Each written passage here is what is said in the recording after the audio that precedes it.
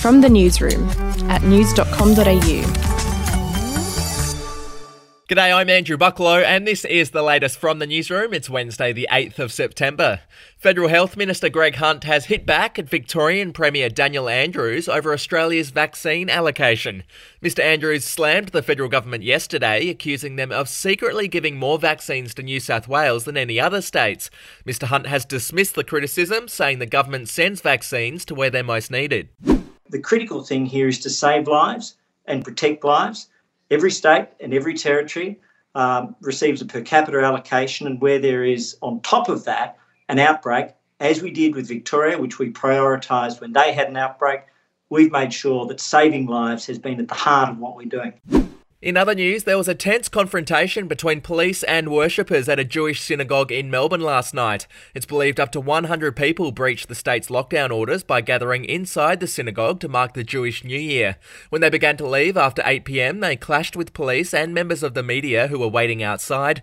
Police have said each adult who was inside will be fined more than $5,000. Overseas now, and the Taliban has announced the formation of a new caretaker government in Afghanistan. Its leaders include a terrorist who is wanted by the FBI and another who is on a United Nations blacklist. The announcement came amid protests against Taliban rule in the country, with 2 people shot dead in the western city of Herat.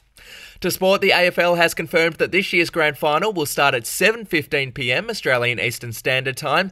The game will be played at Optus Stadium in Perth on September 25th. There are just 4 teams left in the hunt for the Premiership Cup: Melbourne, Geelong, Port Adelaide and the Western Bulldogs. We'll be back in a moment.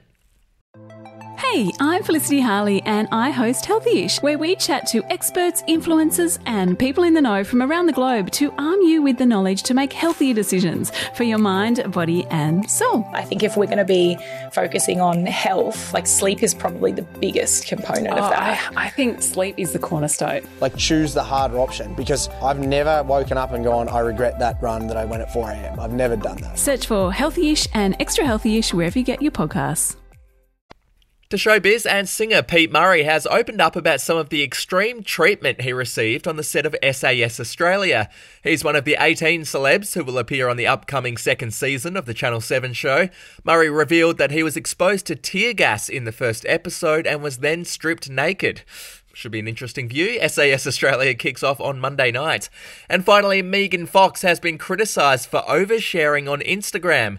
She recently stayed at an Airbnb with her partner, Machine Gun Kelly, and posted a photo of the dining table, writing in the caption that the table had seen some things during their stay. Her boyfriend then commented that he was glad the table wasn't theirs. Fans have suggested they should perhaps buy the Airbnb owners a new table. If you want news.com.au with fewer ads and member awards, get news.com.au premium today at news.com.au/premium membership. That's it from the newsroom. We'll be back with another update soon. Your update from news.com.au. Are you ready to get an inside look at crime from someone who has investigated some of Australia's worst crimes? It was like Aladdin's Cave. The luminol found bloodied footprints and bloodied handprints on a wall, so it's just like a horror movie. Former homicide detective Gary Jubilant sits down with cops, crims, addicts, victims, small-time cheats and big-town lawyers as they tell their incredible stories. My house got raided. Next thing you know, I got bail refused. Next thing you know, I'm on a truck to Parklea Prison. Listen to I Catch Killers early and ad-free on Crimex Plus on Apple Podcasts today or wherever you get your podcasts.